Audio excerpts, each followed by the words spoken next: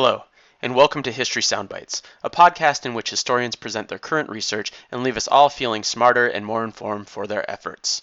Today's podcast features Dr. Ryan Tripp, adjunct history faculty with Southern New Hampshire University.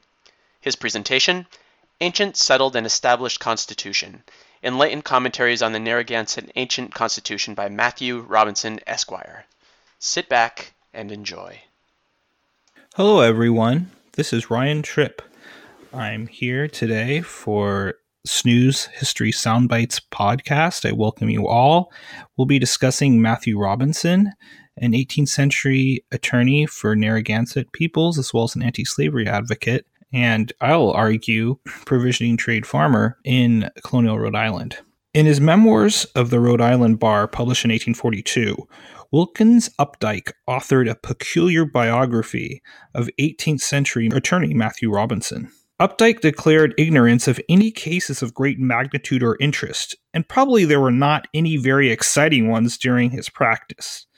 Instead, he devoted much of the bio to Matthew Robinson, the well-read and learned man, and deeply and critically so in the doctrine of estates, and Coke upon Littleton was his favorite work. Matthew Robinson's library was large and well selected in law, history, and poetry, probably the largest possessed by any individual in this state at that day.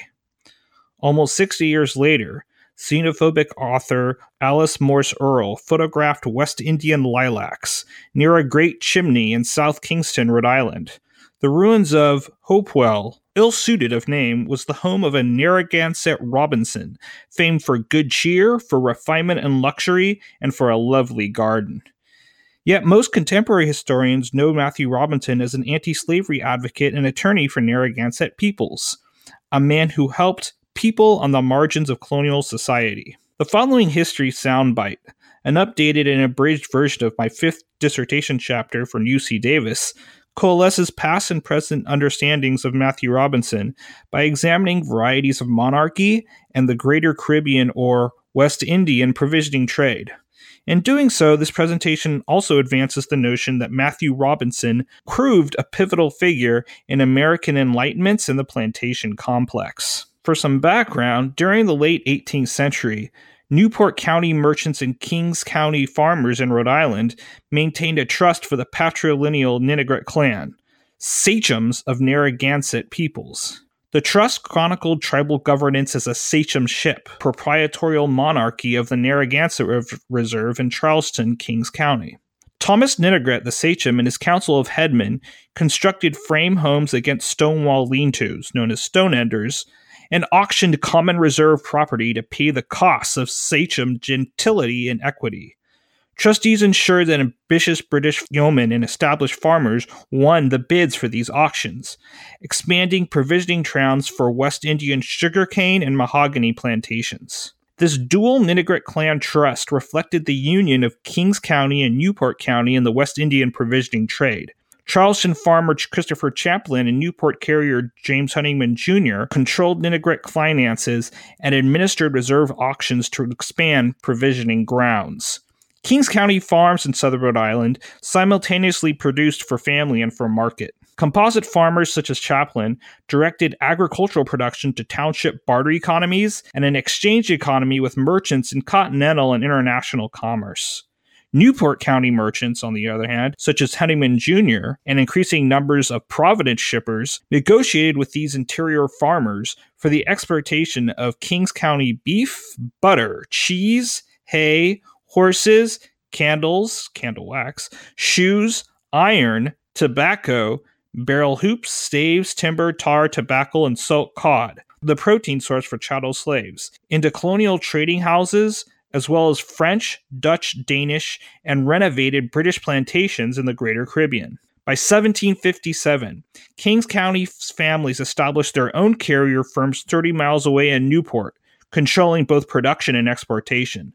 Carriers illicitly exchanged Kings County provisions, primarily for French sugar and molasses, distilling said sugar and molasses into Newport and Providence rum for domestic consumption. Then, traders along the West African coast annually exchanged varied number of chattel slaves for 60,000 gallons of this surplus Rhode Island rum. old tenor and new tenor bills of credit, pegged to sterling silver by the 1751 Currency Act, functioned as an international medium of exchange for this provisioning trade. The primary labor source for Kings County agriculture for these provisioning trade farms was chattel bondage, channeling inexpensive seasoned slaves from the West Indies into Charleston and the Narragansett Reserve. A median Charleston provisioning trade farm included 13 pigs, 17 cows, 24 cattle, and over 100 sheep. Ninigret clan trustee Christopher Chaplin, for instance, operated a Charleston farm sprawled over 2,000 acres along the outer commons of the Southern Reserve, featuring 13 pigs, 41 cattle, and over 100 sheep. At least 14 African American and African chattel slaves and a countless number of Narragansett servants labored in the Chaplin fields. In Kings County alone, 622 slaves amounted to 13% of the total population of 4,909 souls. Plantation provisioning politics embroiled the Robinson family when British West Indian planters petitioned for parliamentary enforcement of the Navigation Acts. The petitioners sought a mercantile monopoly of sugar and molasses exports into British colonies, particularly Rhode Island. Carriers such as the Wotton brothers in Rhode Island traded primarily with French sugarcane planters, exchanging Kings County provisions for sugar and molasses at half the cost of the British standard. Parliament heeded British planters and passed the 1733 Molasses Act, a 6 pence per gallon duty on sugar and molasses imported from the French Caribbean. The legislation exasperated Rhode Island carriers, briefly reviving smuggling activity. The Secretary of the Customs Commission in England and the Surveyor General of Customs for Northern British America both recommended Robert Robinson, an Anglican customs collector for Salem and Marblehead in Massachusetts, as royal customs searcher for Newport in order to curb this renewal of illicit commerce. After the Surveyor General circumvented a decline from Rhode Island Governor Wotton by reformulating his recommendation into a royal appointment, Robert Robinson relocated to Newport with his second wife, Sarah, as well as with his 20-year-old son, Matthew, Robert's only offspring from his first marriage, and formerly an apprentice to Boston litigators. Matthew Robinson immediately inaugurated his career as an attorney at law for Newport in southern Rhode Island. The enslavement of Narragansett peoples had spurred Kings County litigation. A South Kingston farmer, for example, sold the daughter of Narragansett servant Jane Chalkwam to a British family. In 1728, chattel slave traders kidnapped the 8-year-old Sarah Chalkwam, Narragansett by maternal descent, selling her to a Connecticut tailor named Edward Robinson, distant cousin of Matthew Robinson. Then, in 1732, Chalkwam escaped and returned to Kings County. Her mother pressed for the freedom of Sarah in the Court of Common Pleas. The controversial case captivated the attentions of Matthew Robinson. The Chalkwam clan claimed that Sarah was Narragansett by maternal descent, and therefore immune from enslavement by Pardis law, British common law that defined black chattel slavery as a matrilineal institution. Robinson accepted the case pro bono and relied on his clients as figurative and literal ethnographic witnesses, presenting testimony on matrilineal heritage and maternal adoption in a suit to the Court of the General Sessions of the Peace. The Newport attorney appealed the case to the gubernatorial Wotton brothers and won freedom for Sarah Chalkwam. His colleague, Attorney General Daniel Updike, followed this legal victory with a settlement of 55 pounds in old tenor currency for the wrongful enslavement of Sarah. For Matthew Robinson, celebration quickly turned to sorrow when his stepmother perished in 1740, once more leaving his father a widower. Despite this untimely death, though, Matthew Robinson decided to marry Bathsheba Johnston in the 1741 Newport Trinity Church. His bride was the widow of George Johnston and later daughter of Augustus Lucas, an exiled French Protestant during the royal revocation of the Edict of Nantes. She was also the maternal great-granddaughter of John Eliot, founder of Christian Indian church states and an Algonquin conversion advocate, despite the incredulity of Roger Williams. For the 28-year-old Matthew Robinson, the case and marriage sparked studies on tribal governance and the Enlightened idea of limited monarchy, which we'll return to shortly. The newlyweds relocated to South Kingston, in Kings County, sired a son named William, and began construction of a farm and villa that collectively became known as Hopewell Lodge. They relied on indentured labor until 1747, when 3 men hired by a widow, Deborah Mitchell, kidnapped an African-American servant named Primus from Hopewell. The couple intervened in the kidnapping and eventually won £1 in punitive damages from the Superior Court of Kings County, as it says in the Rhode Island judicial records. An enraged Mitchell, claiming the black servant as her runaway slave, ignored the verdict and sold Primus as in absentia chattel to James Clark. The Newport merchant, in turn, Clark, commenced a series of lawsuits against the masters of Hopewell. The Robinsons, exasperated by the Primus affair, shifted their agrarian labor source from indentured servitude to chattel slavery for transparency purposes, using chattel only defined as such by customs searchers. Matthew Robinson objected to any deviation from the precedent set by these Primus suits. Less than a year later, for example, Newport merchants attempted to sell Franco-African captives into Greater Caribbean chattel slavery. An indignant Robinson lodged a protest with South Kingston deputies, a protest supported by his father, who had recently questioned the delay in a French privateer investigation spearheaded by the Wanton brothers, the governor, and the deputy governor. These complaints most likely precipitated an attack on Matthew Robinson by shipper and slave trader, John Bannister, who beat the visiting attorney nearly to death with a walnut stick in Newport. Meanwhile, Anglican Bishop George Barclay, Quaker slave trader Abraham Redwood, and Newport merchants had been convening the 1730 Newport Philosophical Society on Monday evenings to debate some useful questions in divinity, morality, philosophy, history, etc. The society contributed £500 sterling silver for the 1747 establishment of the Redwood Library. Congregational parson Ezra Stiles became head librarian, enforcing bylaws authored by former Attorney General Daniel Updike, Thomas Ward, Ninigret trustee James Honeyman Jr., and, of course, young attorney Matthew Robinson. The attorneys drafted a statutory list of common law that conformed to the Rhode Island Charter. They became shareholders by library petition, adopted in 1750 for propagating knowledge, virtue, and useful learning, having nothing in view but the good of mankind. Narragansett peoples became main subjects of study. Almost a decade later, Narragansett Chief Sachem Thomas Ninigret desperately petitioned the Rhode Island General Assembly to repeal legislature confirmation of reserve auctions. During a meeting with his council, the Chief Sachem alluded to Newport boarding school expenses for clothing, board, etc. as the cause for his debts. Baptist separates, such as James Niles, Samuel Niles, the Cohees clan, etc., marked the petition in support of auctions to fund Sachem education. They had seceded from New Divinity congregations that favored unlimited atonement for all children of God. These Narragansett separates relied on direct communication with God for doctrine, conduct, and emotional fellowship. They granted baptism only after a cogent account of spiritual rebirth and adherence to articles of faith over heathenish practices. Again, they joined supporters of the Sachem and the Sachem's council in approving the sale of reserve soil to settle his boarding school debts.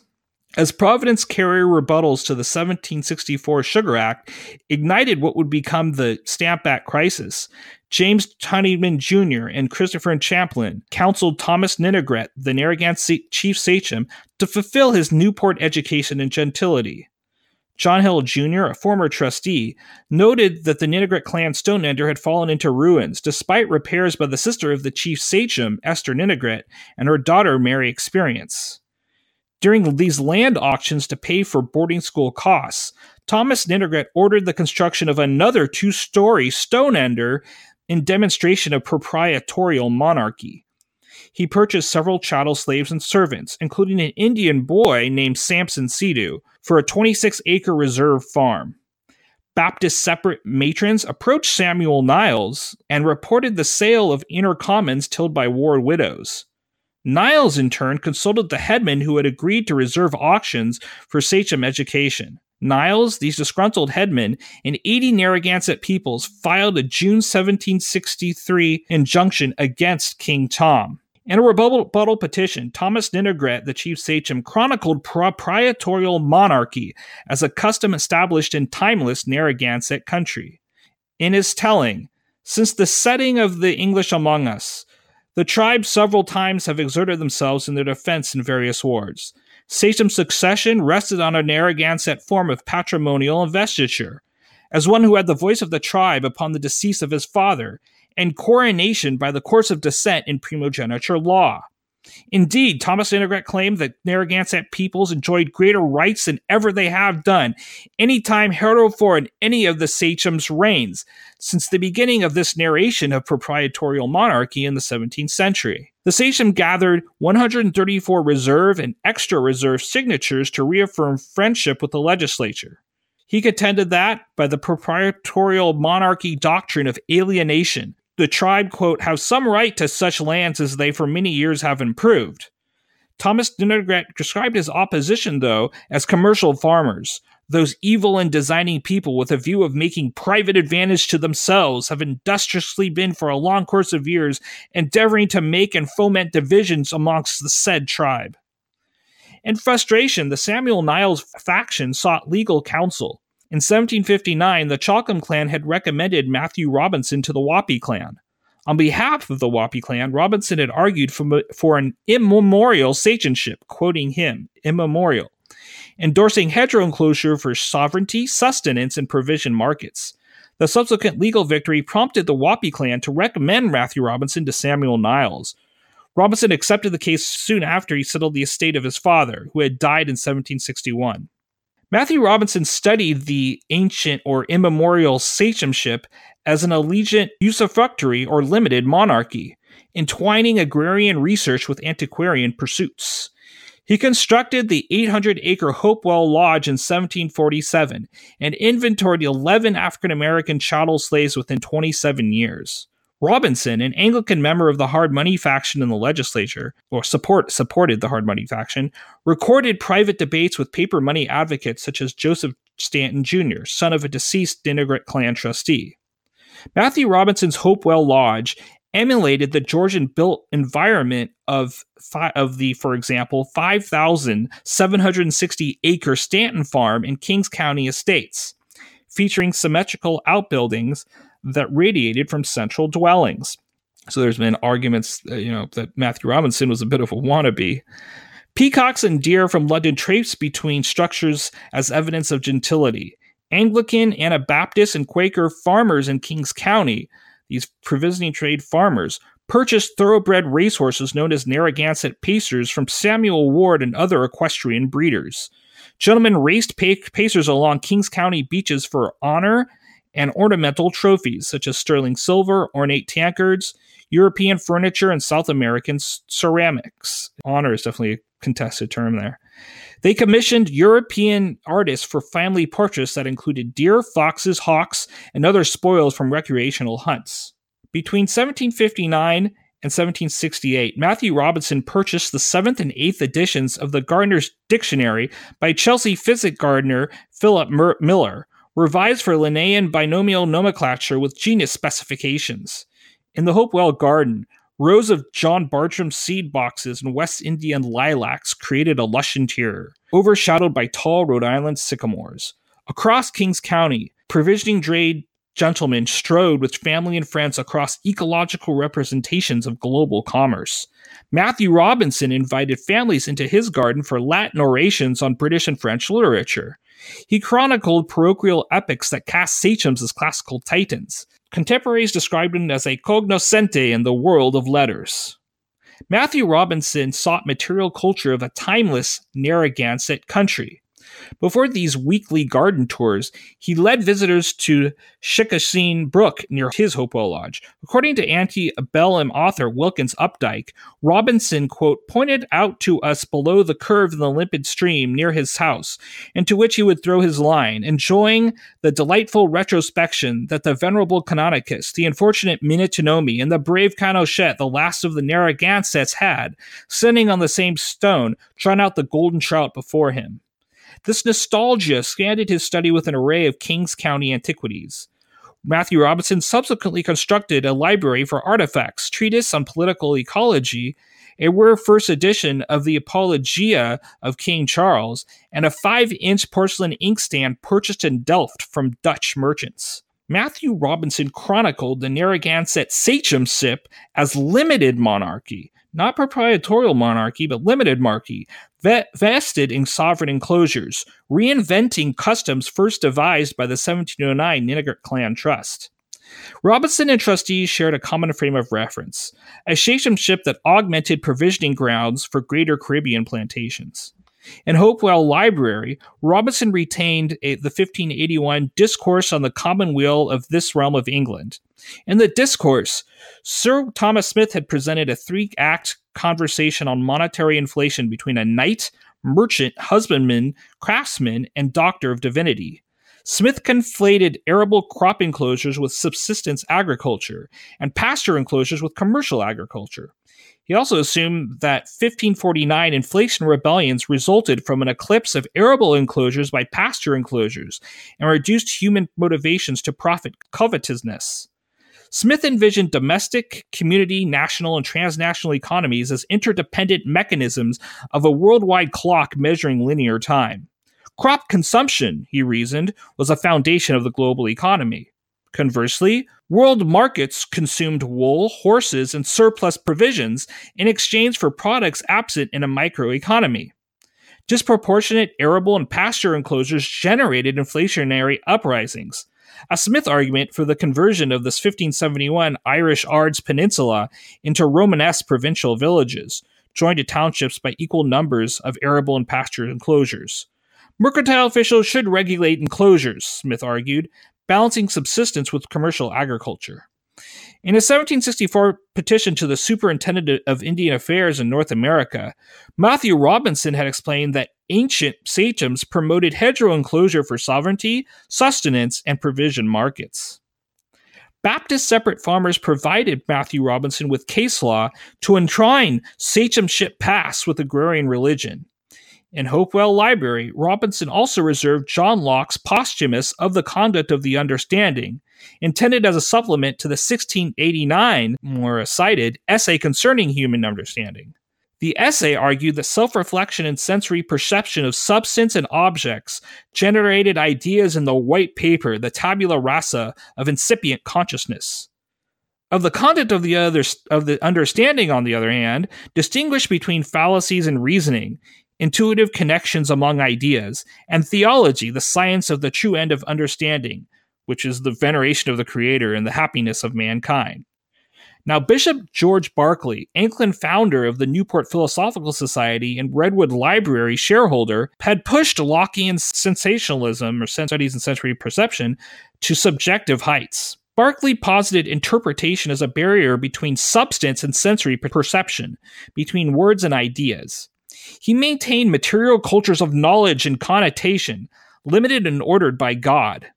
In 1731, Berkeley professed that Narragansett peoples do not at present amount to 1,000, including every age and sex, and these are nearly all servants or laborers to the English. However, according to Locke, there are instances of very mean, impoverished people who have raised their minds to a great sense and understanding of religion, and he gives the example of the Huguenot peasantry. In the Matthew Robinson narration of the sachemship, ancient confirmation rites for hedgerow enclosure legitimated Narragansett men as king. Robinson studied the tributary practices of his clients in the context of an immutable Narragansett, quote, ancient settled and established constitution. This reference derived from another Hopewell Library text, Jurist Sir Edwin Coke's the first part of the Institutes of the Laws of England, also known as the 1628 Coke on Littleton. Coke, mentor to an adolescent Roger Williams in the 17th century, had collapsed the history of land tenure into an immemorial commentary on the 15th century jurisprudence of Thomas de Littleton. In a rational critical manner, Coke rooted freedom simplex arrangements, community agreement for voluntary enclosure, in Norman monarchical rituals such as aristocratic homage and knight service. Matthew Robinson likewise chronicled gifts of wampum crops to ancient sachems as confirmation of hedgerow enclosure. In a later trial, he proposed that different forms of tribute united horticulture and agriculture farmers on the reserve. Matthew Robinson argued that hedgerow enclosure increased industry and mitigated the impoverishment of horticulture. In Hopewell Library, British publications on ecological commerce, such as Reverend John Lawrence's 1726 A New System of Agriculture, advocated for the enclosure of crop hillocks, meadows, and waterways. Lawrence declared British Commons obstacles to agrarian progress, arguing that agricultural production increased property values. Farmers could employ transients, attracted obviously to the idleness of common property, for industrious pursuits in fencing, ditching, tilling, animal husbandry, and even fish hatcheries. Robinson applied the system to his reinvention of the Narragansett, quote, ancient settled and established constitution, and the golden sachemship passed. Indolent horticulture plans attempted to free ride the lucrative fruits of agriculture. The Narragansett sachem case offered the 51-year-old Matthew Robinson a valuable opportunity to present his narration of limited monarchy. In October 1764, Robinson drily observed that somehow or other it so happens that the delays and continuances at our General Assembly give Tom and his white allies and French much time to serve themselves and get good estates. A month later, the South Kingston Ideologue dispatched Baptist separates Tobias Shattuck and Thomas Cohese to New York with a letter for Sir William Johnson, Superintendent of Indian Affairs in North America. Matthew Robinson accused reserve surveyors of a misconstruction of the words of the said agreement, as I apprehend they returned home without doing anything. The delay allowed Thomas Ninigret, with scorn and contempt, sufficient time to auction off thousands of reserve acres. Robinson depicted the reserve as an Indian town of free men, not quitrate tenants, for they, all sachem and tribe general, lived together in towns. Despite advising Samuel Niles and Ephraim Cohese to wait for endorsement, Robinson queried whether the superintendent can and will assist the tribe in putting a stop to the king's hasty method he takes in destroying their estate. Robinson explained that petitioners from both factions maintain strictest friendship and have always been true friends to His Majesty King George and all his family.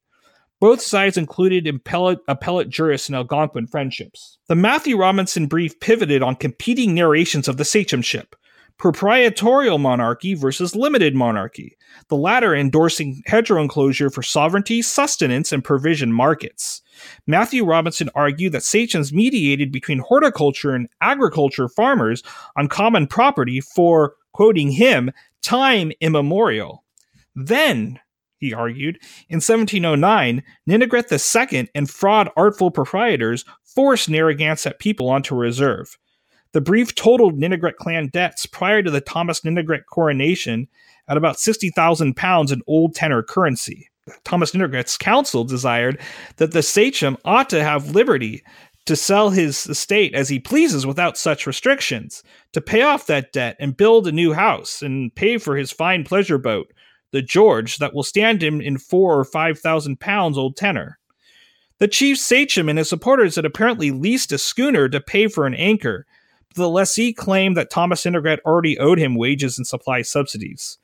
James Honeyman Jr. and Christopher Champlin, both Ninigret clan trustees in contrast, defined the Ninigret sachems as proprietorial kings. The Niles faction immediately produced a sachem agreement for enclosure, and that said sachem may be compelled to finish and conclude it according to the true intent and meaning thereof. The contract sustained their arguments for limited monarchy. So this Matthew Robinson brief challenged and exploited contradictions in the Ninigret sachemship. Both sides claimed to represent a large part of the Indians and the principal Indians of the tribe, in quotes. But the 134 signatories on the Thomas Ninigret petition included not only many of the tribe, but also other Indians that came from abroad and are not of the tribe. Ninigret proprietorial monarchy had formally excluded impermanent sailors, servants, slaves, and woodland Algonquin kin. Robinson included a Ninigret II comment from several decades before this on the scarcity of reserve soil as a possible reason for Ninigret sovereignty. Then he added that his clients, quote, have been in danger, some of them, of being killed by some of the other part of the tribe. The outbreak of violence heightened the need for a favorable response to messengers Tobias Shattuck and Thomas Cohese. Sir William Johnson, the superintendent, agreed to closing arguments for a final decision. On March 20th, 1765, Thomas Ninigret and Matthew Robinson submitted their claims to the Superintendent of Indian Affairs in North America. Thomas Ninigret and his trustees challenged the assumption that the fate case even fell under the jurisdiction of Indian Affairs in North America, chronicling once again Ninigret proprietorial monarchy. The chief sachem considered his situation to be very different from those savages and uncivilized people over whom his majesty has authorized you to superintend. For a half century, the Ninigret kings defined themselves as proprietors and gentlemen. His opposition argued for sovereignty by hedgerow enclosure, but Thomas Ninigret knew of none they are possessed of, but what the sachem allowed them to improve, for which they always pay him a tribute to at his coronation. Thomas Ninigret offered to demarcate boundaries between his farm and reserve commons, hoping to end factionalism. Thomas Ninigret even warned the superintendent of Indian Affairs of a scheme to consolidate reserve commons into expansive farms. The sachem explained that these farmers drew the curtain and revealed a nefarious plan for him to quitclaim particular deeds to every individual and in such proportion as they had pleased to allot, whereby a few designing crafty ones would get 4/5, and what would secure those from soon dissipating, as they are but Indians if they have a power to convey it. Rhode Island magistrates apparently rejected this suggestion. The chief sachem and his supporters would cheerfully submit, though, to a superintendent decision after a legislature resurvey of the reserve. Matthew Robinson, on behalf of the Samuel Niles faction, repeated their allegations and included background on two creditors for Thomas Ninigret. According to Robinson, Rhode Island deputies Gideon Hoxie and Robert Potter loaned the chief sachem more than £14,000 in Crown Point bills. Kings County people of influence had contributed over £70,000 in paper money to Ninigret Stoneender construction. The chief sachem sold a fine farm or two to Hoxie and Potter for debt repayment. Robinson further claimed that Thomas Ninigret sold an Anglican glebe to trustee Christopher Champlin and quitclaimed sawmills and meadows near the Great Salt Pond on the reserve to an unnamed proprietor. His clients appealed to the superintendent because of Rhode Island magistrate complicity in Thomas Ninigret reserve auctions.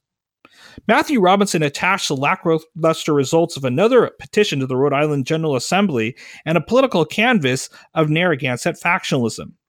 His clients had authored yet another injunction against Thomas Ninigret, increasing their dissident constituency from 85 to 157 Narragansett peoples. Matthew Robinson described his clients as the most sensible part of the tribe, alluding to Baptist separate enrollment in Moore's charity school as a cause for the increase. Magistrates declined enjoinment on grounds that the petitioners failed to represent all Narragansett peoples, many of whom Tom had so blinded, Matthew Robinson retorted, as to get to his party. Matthew Robinson concluded his arguments with an invitation, though, from Baptist separate elders. They had consented to the construction of an Anglican reserve schoolhouse, which they hear is done for many other tribes less civilized than this. The year before, a Narragansett headman consented to a tribal census of 600 people in a bid for 2 schoolhouses. On behalf of the Anglican Society, Mohawk schoolmaster Cornelius Bennett had instructed 200 Narragansett children as an instructor for several months. Thomas Ninigret had thanked him for the lessons. In an act of appeasement, Baptist separate elders agreed to support the sachem in his efforts to recruit another schoolmaster and Matthew Graves, an Anglican missionary recommended by Bennett. Plus, in an effort to end Narragansett factionalism, Samuel Niles recalled the Shattuck brothers from Moore's Charity School to preside over a long-awaited review of the sachemship. James Niles, Tobias Shattuck, and John Shattuck Jr., including other Baptist separates, charged Thomas Ninigret with deviance from Narragansett customs. They accused him of, quote, marrying a mulatto woman without ye approbation of ye tribe, and ignoring his counsel during land sales. In their narration of the sachemship, ancient sachems did not enjoy a larger right in the lands appropriated to the use and benefit of the Indians than any common man of the tribe. They collected 157 signatures, including 14 signatories on the 1763 petition in favor of the chief sachem. In a 1767 continuing review of the sachemship for Sir William Johnson, the superintendent, Baptist separate Tobias Shattuck argued that British coronations ratified the sachemship as limited monarchy. Samuel Niles and John Shattuck Jr., in contrast, well, actually, to support this, had resolved on a final appeal to the 1767 legislature. Niles provided an outline to Joseph Fish, a missionary on the reserve, and attached the 1709 quitclaim of Narragansett vacant lands. They also claimed that Niles and markers of the 1709 petition to fund sachem education had signed through inadvertence. We were persuaded 'twould save the great charge of his guardians. And a plea to Sir William Johnson, Matthew Robinson suggested that John Johnson, son of the superintendent, deliver the petitions to King George III. Robinson added that, as to myself, I sincerely have no views of interest upon them, and am truly affected with the vile rapacious treatment they have met with. The superintendent deferred all petitions, pending a woodland Algonquin summit. The Shattuck brothers sailed the Atlantic to defend a Narragansett form of the Cookian ancient settled and established constitution. On April 23, 1768, Sir William Johnson met with woodland Algonquin emissaries to settle land disputes, declaring the lawsuits outside his jurisdiction. He preferred the Shattuck brothers join his son on an overseas voyage to London, rather than raise subsidies for an audience before the Earl of Dartmouth. Matthew Robinson, despite enlightened contributions to the petition, declined an invitation to join his clients on the transatlantic journey. This rejection, along with rumors of Robinson collusion with Thomas Nittergret, fueled speculation by Anglican missionary Matthew Graves of Robinson's equivocations, falsehoods, and lies. Nonetheless, in the subsequent humble petition of John Shattuck, an Indian of the Narragansett Nation in North America, the Shattuck brothers chronicled the sachemship as a political artifice founded on an ancient settled and established constitution. They traced friendships with Rhode Island magistrates to the days of Canonicus and Minnetonomy, when the Narragansett had been a numerous body of people. The ancient sachemship functioned as limited monarchy, endorsing hedgerow enclosure for sovereignty, sustenance, and provision markets. Headmen even administered an oath for gift investiture. You being chose sachem by these men and women now standing here, you shall no longer be sachem than you obey the council and the tribe.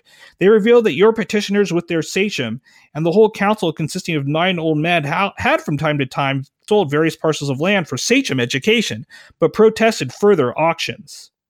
Unfortunately, the deaths of the Shattuck brothers by disease compounded travails from Samuel Niles.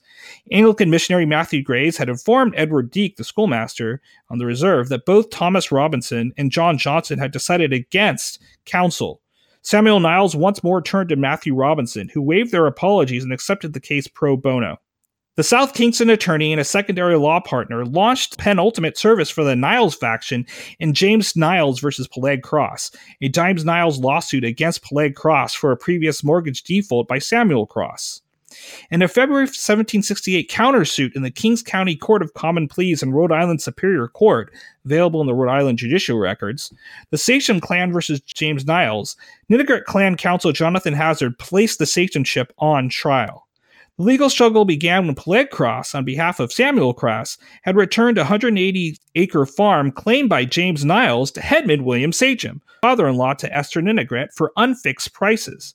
During the ensuing courtroom battle, the Hazard strategy for the Nittergret clan hinged on witnesses Mary John, widow to horticulture yeomans John Sam, as well as headmen James Daniel and Christopher and Henry Harry. Mary John testified that my husband always paid a quitrent to the sachem or king for the land by his labor. Clans paid quitrent to Thomas Nittergret as proprietorial king, a form of rent that provided legal immunity in the event of delinquency. James Daniel and Christopher Harry testified that Narragansett peoples frequently provided the sachem and his council with labor services in lieu of quitrent. They further described the sachem's council as a conciliatory body to a proprietorial king, anticipating a Niles factional rebuttal. Matthew Robinson and James Niles, in contrast, rooted tributary reciprocity in Cookian homage and limited monarchy, advocating enclosure for sovereignty, sustenance, and provision markets. Matthew Robinson, relying on the testimony of 85-year-old Tobias Cohys, who actually spoke through an interpreter, a woodland Algonquin interpreter, first established that a sister of Nittergret II, Queen Tokama, offered the lands to the Niles clan as a gift to Samuel Niles. The Harry brothers testified that headmen deferred consent for primogeniture inheritance because Narragansett men were quitrent tenants, not free men. But Tobias Cohys, interrogated by Matthew Robinson, vehemently disagreed. He is 85 years old and never heard that the Indians paid the sachem any rent for land when they improved. Ephraim Cohys, again counseled by Robinson, demurred. The Indians used to work for him when he wanted work done, he being our king, but not for rent. Thomas Paul testified that the squaws and children as well as the men met and paid money as an acknowledgement, not quitrent. Joseph Cohese and Thomas Lohes recalled the previous sachem explaining a law that the sachem could not do anything of himself, nor could the tribe do anything of themselves, but the sachem and tribe must join in transacting their business, for that a deed given by the sachem must be approved of by the council and tribe, or it would be good for nothing. The elder Shattuck testified that if an ancient sachem sold commons, it was always objected to by the tribe, and there was a custom among the Indians to pay something to the sachem as an acknowledgement to the sachem, but not for rent. Mary John quickly reversed her contentions in response to this testimony, contributing to a favorable decision for Matthew Robinson and his clients. She denied that her husband paid any money to the sachem for the rent of the land. In closing arguments, Robinson cast James Niles as an exemplary farmer, explaining that he used, occupied, and enjoyed the possession of the within named premises, 20 years and upwards, freely and quietly claiming the same as his own proper estate. Chief Justice James Helms subsequently outlawed the auction of reserve enclosures under improvement. Governor Stephen Hopkins then appointed the triumphant Matthew Robinson to another resurvey committee on the Massachusetts and Rhode Island boundary. But instead, the South Kingston ideologue represented the reformed Chief Sachem Thomas Ninnegret against Carpenter William Welch and a servant, reaffirming his own, Matthew Robinson's, loyalty to the idea of limited monarchy as a reformation mechanism. News of both courtroom decisions reached a black chattel slave named Esther, who recognized Matthew Robinson as the defendant from the Primus suits. She sought a manumission bond to fulfill the will of Quaker mistress Susanna Hazard, freedom for Esther and her daughters. Robinson, policing consistency in chattel litigation over statutory law, provided the bond. In adherence with the Sachem decision, a Rhode Island legislature committee prohibited any auction of reserve enclosures under improvement. The Sachem's Council, intent on discharging Ninnegret clan debts, did petition for another auction of reserve commons and parcels of Fort Neck, despite the decision. But Narragansett headmen, along with the Niles faction and Matthew Robinson, protested any auction of the Neck that provided access to the Great Salt Pond. Here, Matthew Robinson diverged from Narragansett people soon after the protest and then subsequent death of Thomas Ninnegret. Quaker anti-slavery sentiments had found a welcome home in Rhode Island attorney-at-law offices. Henry Marchant, for example, on behalf of Connecticut merchant John Randall, sued South Kingston attorney Matthew Robinson, our very own Matthew Robinson, for providing a manumission bond to that chattel slave named Esther. The Superior Court overturned a decision that her mistress only preferenced manumission. Instead of heeding Marchant protests, the Chief Justice, Stephen Hopkins, joined Moses Brown in co-authoring an anti-slavery rider to a boycott bill. For more on these anti-slavery efforts, as well as the culmination of Narragansett tribal governance of the Greater Caribbean provisioning trade, please read my updated dissertation. Matthew Robinson appears again in Rhode Island records during the Revolutionary War. In summer 1779, the South Kingston Scion offered French captains his cherished clock and other tokens of hospitality. 1 year later, he asked Christopher Champlin, his former legal opponent and Ninnegret clan trustee, to retrieve the items from Newport because he had been driven to suspect that the French may, before I see you again, take a start and go off. Robinson purchased also, during this period, a 1772 Boston edition of Sir John Hall's The Englishman's Right, and an inexpensive 1774 Newport edition of Lord Chancellor John Somers's The Judgment of Whole Kingdoms and Nations, both accounts that propounded limited monarchy and rooted juries in Anglo-Saxon rather than Norman institutions. In winter correspondence with Moses Brown, Matthew Robinson seemed unaware that these anxieties ran contrary to the Francophile pursuits of Christopher Champlin, whose daughter impressed French naval attachés in Newport with Francophone fluency. In January 1781, magistrates incarcerated the bewildered Robinson for loyalty to limited monarchy during the war. At the behest of the Attorney General and Governor, the legislature placed Robinson under house arrest in Hopewell Lodge until his March exoneration. The son of a former colleague, Daniel Updike, inquired into the health of the prisoner and his new wife, Anne Jackson, who had married Robinson 3 years before after the untimely 1775 death of his first wife, from pleurisy. Robinson warned Updike of the poison of Rhode Island law, then assured his apprentice that he would bear and forbear, accepting the vicissitudes of existence espoused by the Grecian Stoic Arian in Discourses of Epictetus. The death of Matthew Robinson's stepson ironically forced the aged bibliophile into another 15 years of debt litigation. In summer of 1792, Matthew Robinson invited U.S. Supreme Court Chief Justice John Jay to tour Hopewell Library. 3 years later, in November 1795, the 82-year-old South Kingston hermit perished in Hopewell Lodge. Massachusetts and New Jersey textile investors Cyrus French and William Patterson, his executors, surveyed Hopewell and other moribund farms for highways. They auctioned the lodge and every book in the library, all in the name of industrial improvement. But the memory of provisioning trade bibliophile Matthew Robinson persisted. I hope this podcast has elucidated wellsprings of history that ushered in present-day understandings of Matthew Robinson and coalesced them with understandings of Matthew Robinson in years yore. For History Soundbites, I'm Ryan Tripp, wishing all you Robinsonians good tidings in the new year.